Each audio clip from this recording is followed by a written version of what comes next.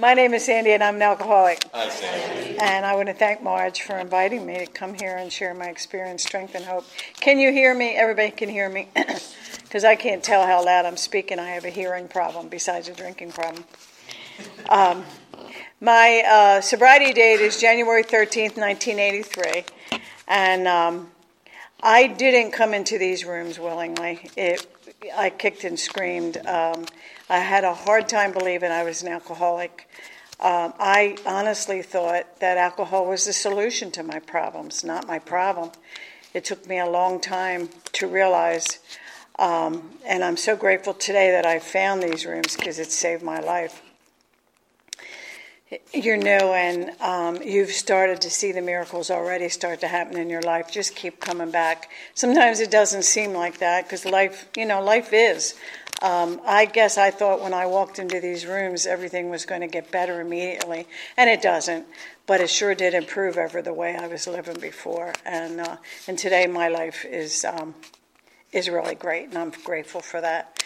They tell you to tell what it was like, how I got here, and what it's like today, and what it was like was hell. I was born into what I thought was a normal middle-class American family.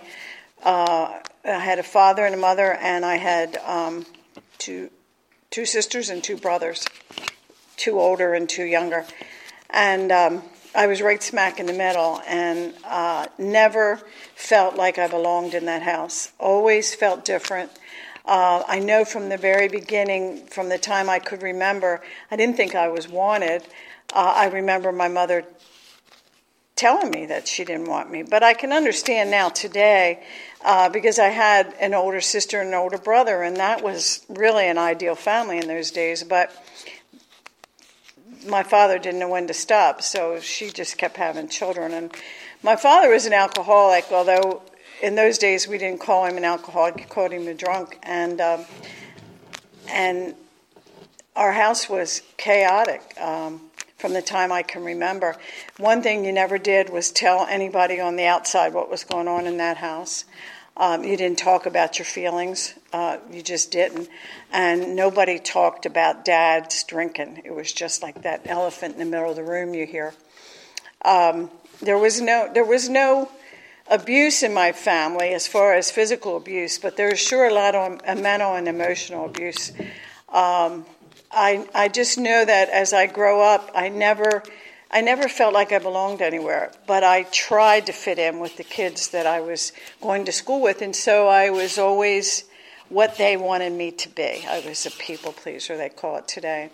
I could be in with the crowd that was smart, and I could be in with the dumb crowd. I could be in with the bad guys and the good girls.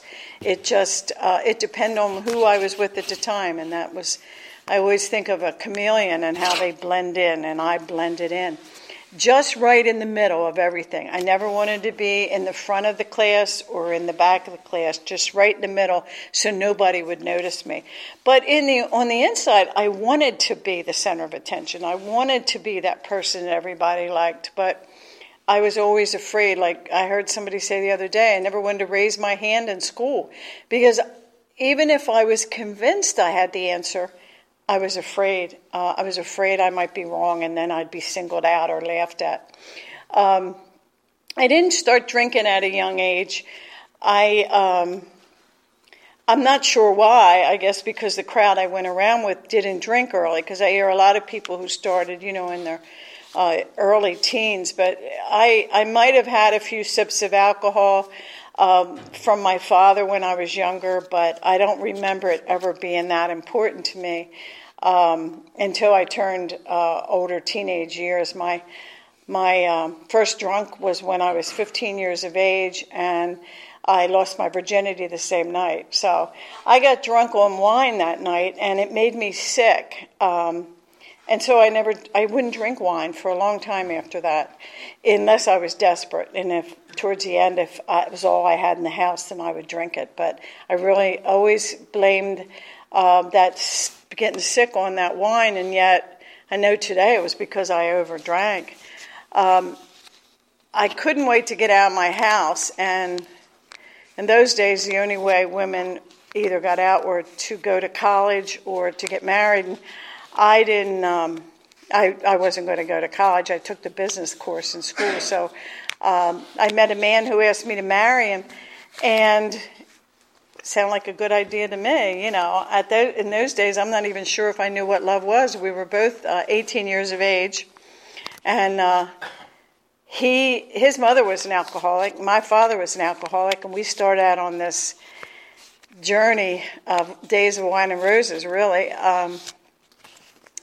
I found myself at the age of 24 with 4 children, a house in the suburbs, and I was introduced to neighbors who were older than we were, and she introduced me to the afternoon gin and tonic, and I fell in love for the first time. It just seemed to be the tonic that I needed to make me sociable, to make me pretty, to make me be able to be everything that I always wanted to be and not have to pretend. The words just came naturally, and but right away that caused a problem with my husband. Now this is funny because he never wanted his wife to drink, yet he met me at a booze party that he threw at his house. And now, like I said, his mother was an alcoholic, so he had a real thing about women drinking, but only when they drank, not around him. If he was with me, it was okay. But if I drank by myself with these women, he got mad, and so the fight started right away. I didn't know it at the time, but he was an alcoholic himself. I didn't know that at the time. I thought, he was just being miserable to me, but it didn't stop me. I found every excuse I could, and I would face the consequences afterwards, and there were definitely consequences. Meantime, these 4 children are growing up in this crazy house with these people fighting constantly about this drinking.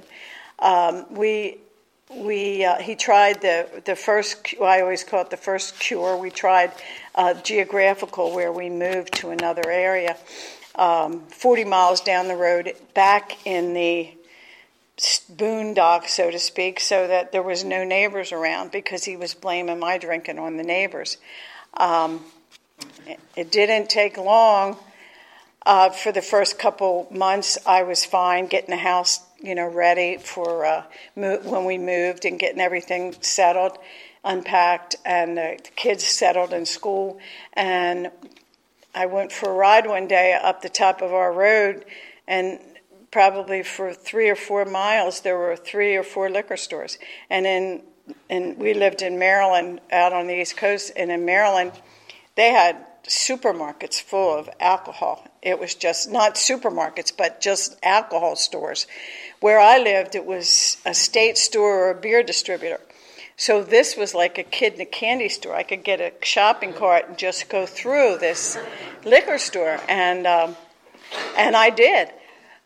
So when he comes home from work and I'm drinking, then the fights start again. So then I decide, my youngest was 5 years old. He was going to kindergarten, and I decided to go to work part-time because it was the loneliness, the boredom that was causing me to do this. So I go to work part-time. So I went to work in a school cafeteria, and that like everything, it worked for a little while.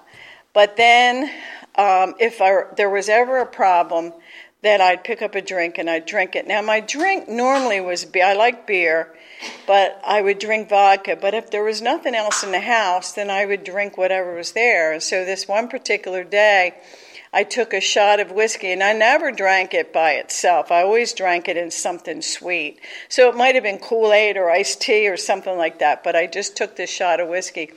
But whiskey has a strong odor to it. Not that everything doesn't after a while, but I went to the cafeteria. My shift didn't start until 10, and one of the ladies in the cafeteria says, "I think I smell alcohol."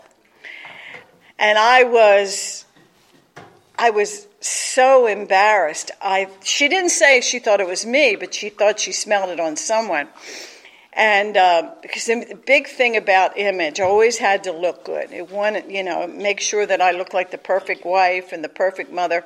What was going on the inside, you didn't know, but on the outside, I had it all together. So I came home that day, and I talked to my husband, and I said, I think I might have some problems, and I wanted to go to see a psychologist. And he said, that's fine.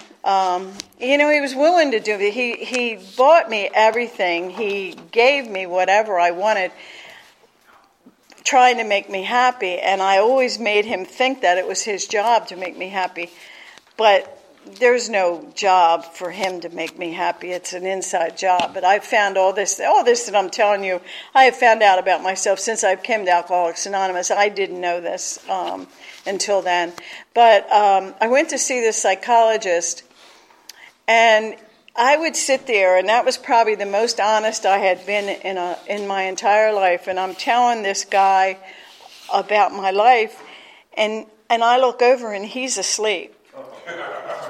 Well, yeah. I mean, you talk about a boring life. I'm putting this guy to sleep, right? And I'm paying him money to do this.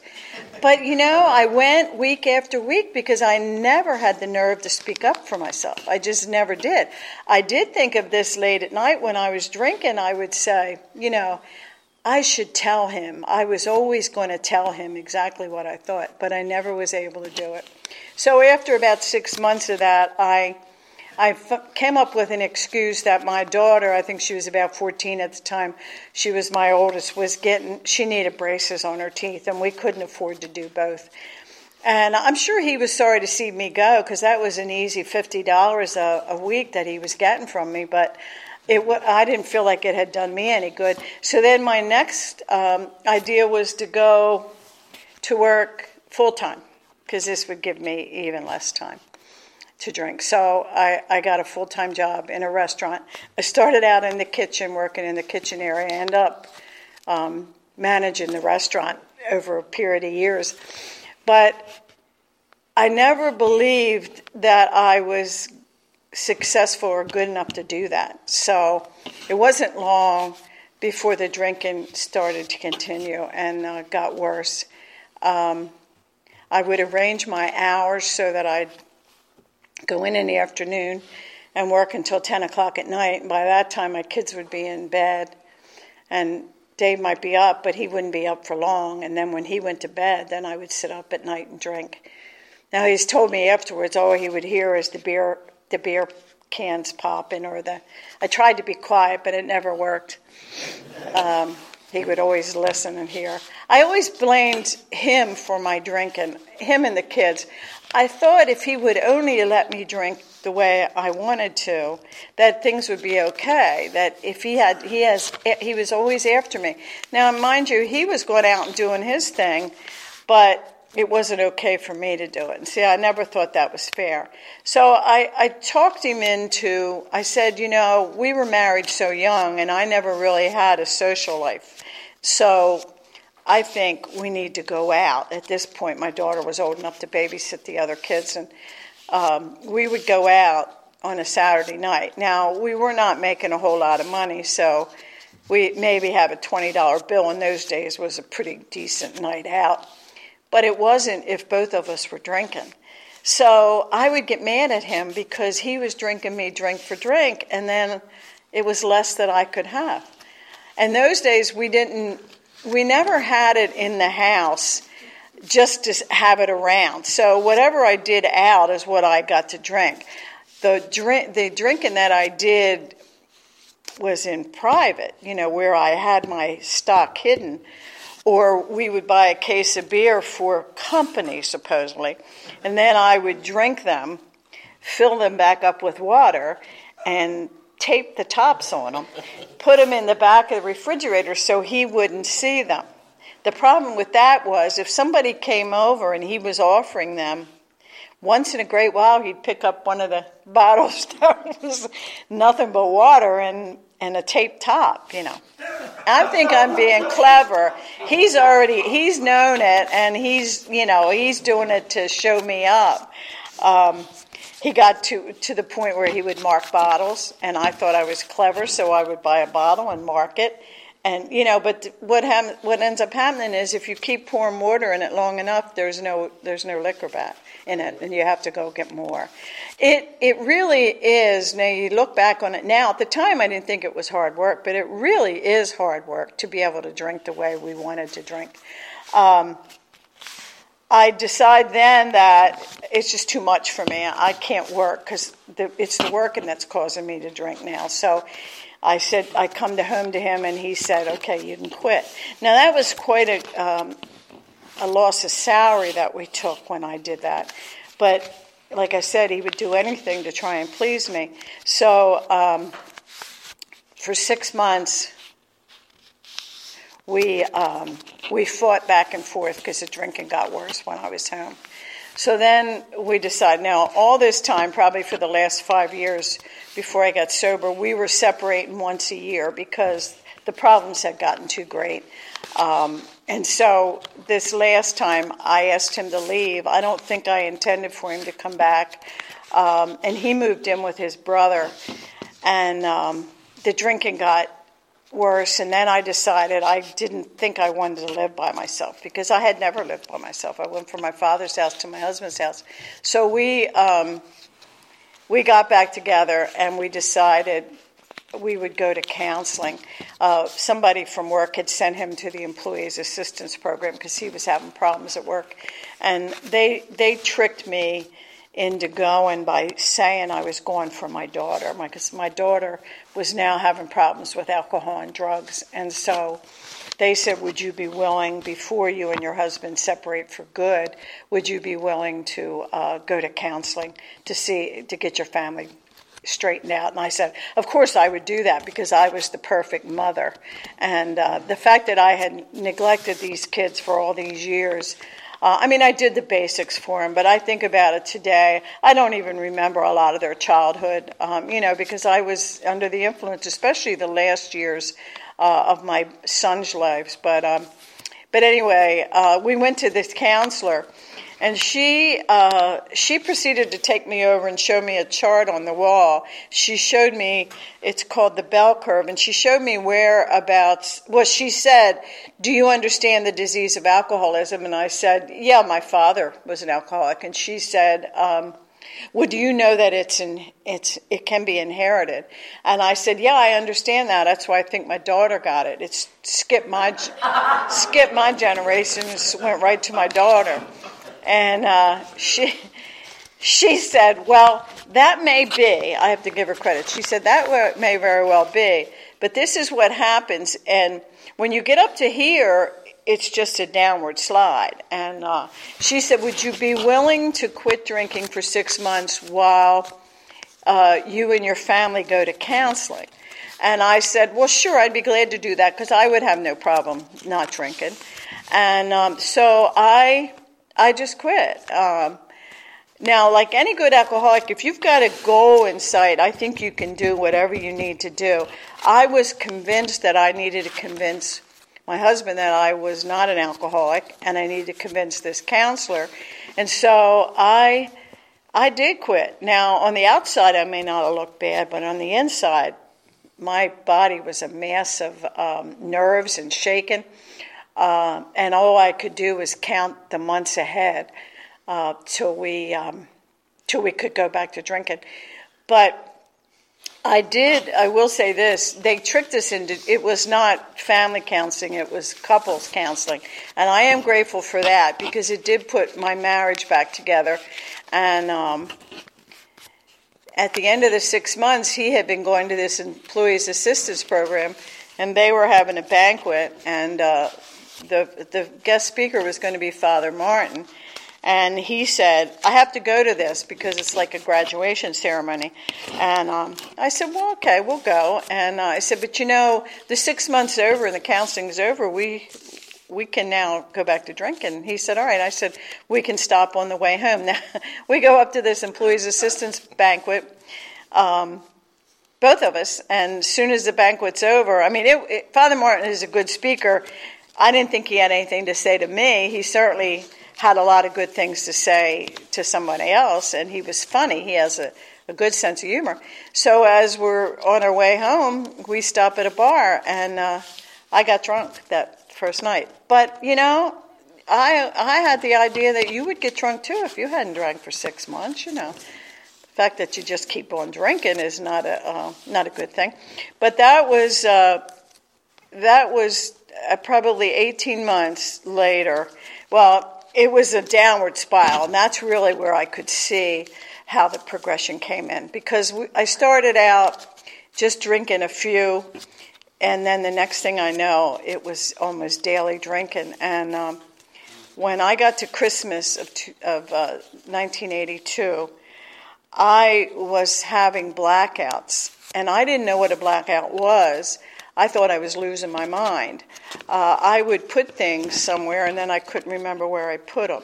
I was baking cookies, and I had a rolling pin, and I didn't find that rolling pin until I was sober for 5 years. But the worst part was I would hide money, and then I wouldn't know where I hid it, and it was money for Christmas presents. So I was beginning to worry about my sanity. Not my drinking, mind you, it was my sanity. And then Christmas was a particularly hard time, and my husband was drinking a lot. And then on New Year's Eve, he put the drink down, and he stopped. Now, he didn't admit he was an alcoholic, and he just stopped drinking. But that dynamic changed something in our lives. I say today he detached from me with hate, and it was just indifference. And so for the next 13 days, I couldn't predict his behavior because he just didn't care. I would always have to worry about when he came home. He used to think he was kissing me, but I know he was smelling my breath. He would check the odometer on my car to see if I went out that day and how far I went. And he was always checking bottles. So he just stopped doing that. And it was completely foreign behavior to me. And I don't know if that's what did it or if it was just my own personal bottom. But on January 13th, I woke up that morning. The day before I had a blackout, I was talking to my son's teacher on the phone. And I don't remember what the conversation was about. And when it was all over with, I was just appalled at that because I thought, what if I said something?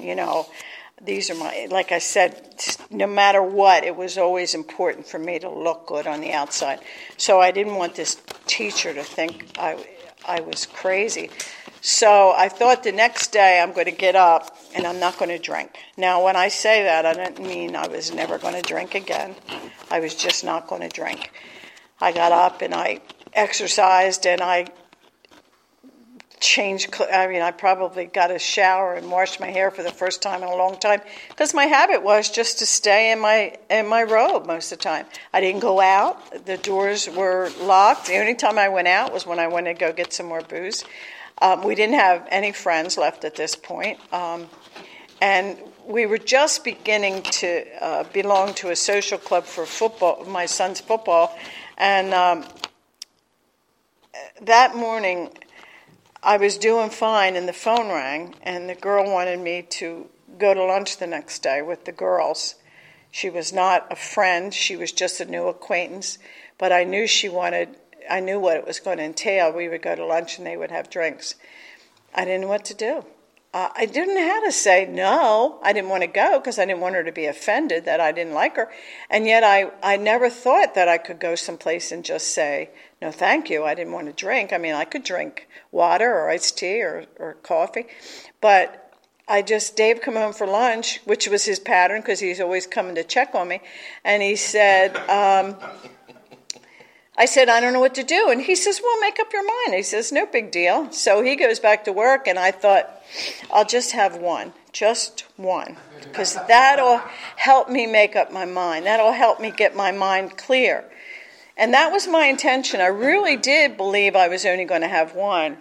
At 3 o'clock that afternoon, my sons were walking through the door, and I was drunk. And Now, my pattern for the last 6 months had been to drink as soon as they left for school. I'd drink in the morning, and then I'd lay down at noon, pass out, and then I'd be awake by the time they come home from school and thinking that I had it all together. Right now, I know today I didn't have it together, but that's what I thought.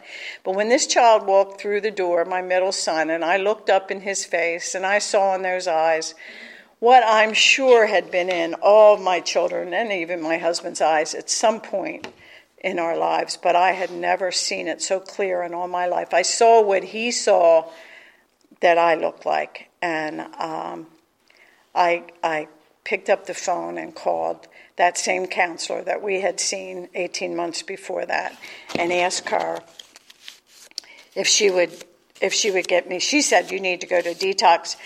Now, she gave me a choice of going to my local hospital, but I couldn't go there. God forbid somebody should know me there. So I went over to the next county. We went to pick up my older son, and Dave, and he took me to this detox. And they tell me today that on the way over, I knew where every liquor store was, and I wanted them to stop for just one more beer. This is going to be it, so let me have one more beer. They got me to the detox, and it was a psychiatric hospital. And they said she needs to walk through the doors on her own. She needs to do that on her own. Once she gets in here, we can keep her, but we can't bring her in, and you can't carry her in. You have to talk her into walking through the doors. And I guess they must have spent some time out there talking me into it, but I walked through the doors. I'm grateful today that I did. It was probably the scariest thing I'd ever done in my life. I walked through those doors and into that psychiatric hospital. They put me in a room with a mattress on the floor. There was no sheets because obviously they're afraid of, suicide, and left me in there. I remember waking up, and I guess I passed out, but I remember waking up about 2 o'clock in the morning and my mouth was so dry. I just wanted a drink of water really so bad. But I just remember thinking, it's going to be okay. For the first time in my life, I thought, it's going to be okay. Now, I didn't know what that meant because I didn't know what was ahead of me. But I spent 7 days in that detox. It was a psychiatric hospital, so like I said, we went to belt making and leather, and you had to draw pictures. And I went, you would see a psychiatrist, and they tried to convince me to stay in that hospital and get my mind right, and the drinking would take care of itself. Thank God, Alcoholics Anonymous also came into that hospital, and they gave us the message because they knew what I was, and they gave me the message that you get your drinking right, or get your drinking under control, or get drinking, stop drinking, and the psychiatric problems or mental, emotional problems will take care of themselves. I'm grateful today that I listened to that, to those people. There was also someone in there who said, you might want to think about going to a rehab, a treatment center. And so I called Dave, and I said to him, they say that I probably should go to a treatment center. So he called that counselor, and she said, this is one of those minor coincidences I believe God has a hand in. She said, Father Martin is just opening his new rehab that same week. And she said, I think we can get you in. And so I went there. It was a week later on Thursday. And I walked in the front door, and he was standing there, and he put his hand out. And this time I was glad to see him. This time I think he had something to say to me. I spent 28 days in that treatment center. I say today that I discovered about the disease of alcoholism in that treatment center. But it was here in Alcoholics Anonymous that I learned the recovery of this disease. That it was a 12-step program, and they taught you about the 12 steps of Alcoholics Anonymous. They took us to outside meetings, and they brought meetings into us. The first Saturday night, I heard my story, and I couldn't believe it. It was hard to believe that somebody had lived a very similar life to me. I remember hearing her say, I drank vodka because I thought you couldn't smell it. And I thought I was the only one who thought that. You know what I mean? But I know today, when you drink anything in excess, it's coming out your pores. It doesn't matter. You know what I mean? I probably could have bought stock in Hall's Mentholyptus. I sucked on so many of them trying to hide the smell. And like I said, you can tell. If you couldn't tell in the smell, you certainly could tell by my demeanor that I was drunk. But, you know, these are all tricks that we think we're doing, you know. I came out of that treatment center and I went to my first meeting the next day. I had a contact and she met me there. And it was a step meeting. It was on the 11th step. And they asked if it was anybody's first meeting, and I raised my hand. Although it wasn't my first meeting ever, it certainly was the first meeting outside a treatment center. And I just remember the people in that room directed that meeting at me. And that was such a welcoming feeling. I'm not so sure. I'm not real sure, because I can remember about 3 to 6 months thinking, well, you know, because I went to meetings in my hometown. I wasn't sure that I wanted to do that at first, but I started going. I thought I might have been a little bit too young for this organization. I was 38, and the people around this table were in their 60s, and I thought, Now, they weren't all a long time sober like we are out here. These were people who had maybe 2 years more than I did, and I thought, this might not be for me, you know. Maybe I jumped the gun. I think I'm just a child of an alcoholic, because by this point I had heard that term thrown around, and definitely was a child of an alcoholic, but I was also an alcoholic. I'm grateful today that I kept coming back. I just kept coming back. Even sometimes when I didn't understand everything that was going on, I kept coming back, because slowly but surely the miracles started to happen in my life. My husband came with me a lot of times to the meetings, and while I was in a treatment center, he was introduced to Al-Anon, and he joined Al-Anon and jumped in with both feet, mainly because it was a bunch of women, and he could be, you know, the king of the domain, so to speak. But we went together, and after about a year or so, we got introduced, mainly through the Al-Anon people, to, I guess there was 6 or 8 of us that were couples, new in sobriety, who were trying to do this together. Now, I was the only woman in the AA part of it, and he was the only man in the Al-Anon part of it, but they included us, and the men in AA treated Dave as warmly as they treat them, as we treat everyone. They just embraced him. And so we learned a lot about this program, not just in the meeting, but in the outside social life. I mean, we went to coffee after the meetings. We went to conventions. We did a lot of things together. We had parties at each other's homes. And that was important in the early years, because we still had, you know, we were still relatively young, and social life in our day only consisted of drinking. I mean, my whole world was built around drinking. If we didn't go a place where they served alcohol, if we didn't go out to dinner, you know, we didn't go there for dinner. Our friends were all drinkers. So to have friends that were doing the same thing that we were doing was really great. We started on this journey. There were bumps along the way for both of us. But when we got into this program, we had been married 19 years. Today, if we make it till November, we'll be married 50 years. So that's quite a testament to this program, because we would have never been, we were on our way to being divorced back then. We would have never made it without this program and the people in it. I told you I had 4 children. After I was sober, almost 2 years, my daughter and my son went into rehab. They were both having problems. And my daughter has stayed sober all these years. My son decided right after he got out of treatment, he went back out. Actually, he was smoking weed in treatment. We found out afterwards. But So he went out for another 9 or 10 months. Now he came back in, and he's been sober. So she's been sober 28 years, and he's been sober 27.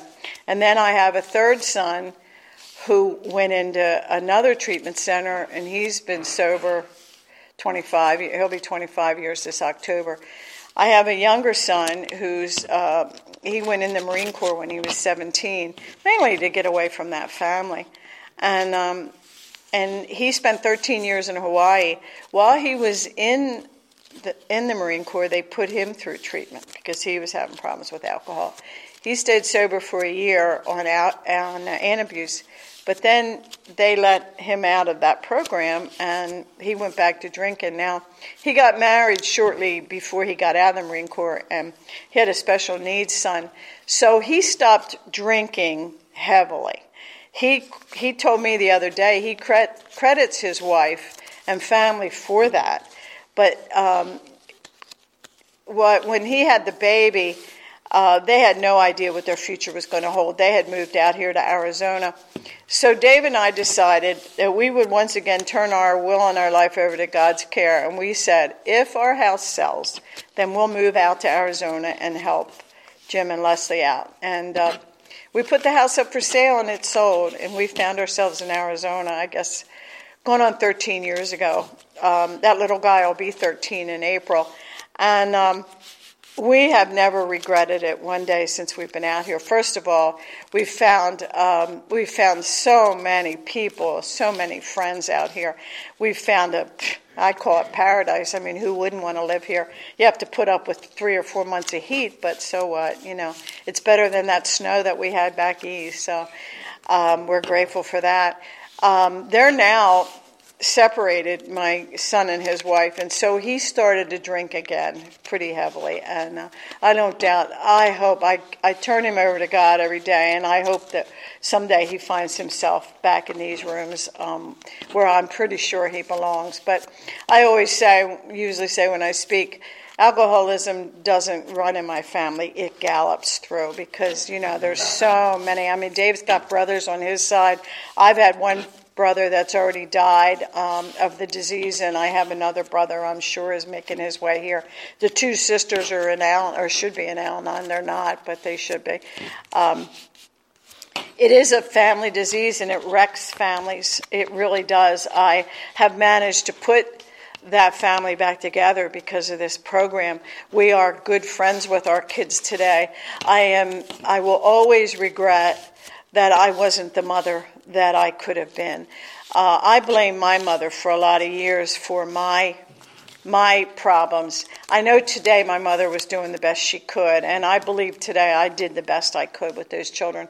I was watching a show today, and the lady, her daughter was getting ready to go to college, and she was so sad, you know, the empty nest thing.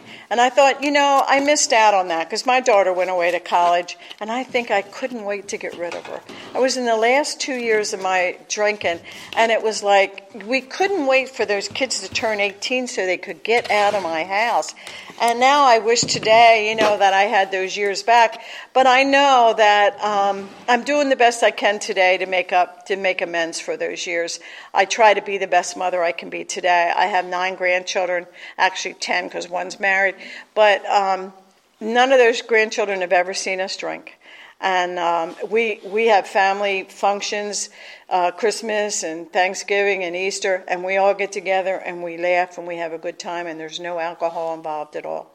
And I try to be the best example of what this program is about. I put out my hand to the newcomer, and I try to walk this walk and not just talk this talk. I have a sponsor. She's sitting right over there. I'm grateful for her today. She's also a very good friend of mine. When I first came out here, we went to the Surprise group out in Surprise, and she was one of the first ones to put her hand out and welcome us into that home group and asked us to go out afterwards, and that's just exactly what we had back there. And so, I mean, although I miss my friends back east, I don't miss the place because I have as many good friends here today. This man that's sitting next to me is the man I talk about throughout the thing. He is my husband. Today, he's one of us. He came in through the back doors of Al-Anon. He needed to be here. Well, he actually stopped drinking. He's got 2 weeks on me because he stopped drinking 2 weeks before I did. I put in all the hard work and he got the glory. That's what I always say. But I will be forever grateful. We have such a good life today. We have been to, I think it's 6 internationals. I would have never lived this long. I know that because I would have probably blown my brains out if not taking a handful of pills. My mental emotional state was so bad. My physical, I was still doing okay, but my mental emotional state was so bad that I couldn't have kept going. I'm grateful to the people in AA and to a God of my understanding because AA took me back to that God of my understanding. When I was a childhood, my mother drug us to church, and I couldn't wait to get away from church. And when I got to this program, I saw God in the steps, and I thought, oh, no, here we go again, But I am grateful that you all gave me the opportunity to come to a God of my own understanding. Doesn't have to be the one you believe in, doesn't have to be the one that's preached on the TV or wherever in the churches. It just has to be the one that I understand. And he's good to me today. I turn my will, my life over to him every morning. I've gotten for the last 5 years, we went to a big book study and we started reading page 84 to 88 every day, and it just starts my day off right, and it makes me stay in the here and now. And I live that 10th and 11th step on a daily basis and try to keep my own side of the street clean. Sometimes, I might sit here and sound like I think I'm perfect, but I'm not. By no means. I still have a lot of character defects, a lot of things that I do wrong, but I know today that I'm forgiven as long as I'm willing to start again. The thing that helps me the most is living one day at a time. I just take it one day at a time. I have no guarantees of the future. I don't even know that I'll have tomorrow, but I do have today. And if I take care of today right, then my tomorrows they'll be good. Well, I think that's all for me. I'm grateful for you listening to me. I hope I was able to help somebody. If not, he sure as hell helped me stay sober today. So, I promised him I wasn't going to curse, and I did. Anyway, thank you very much.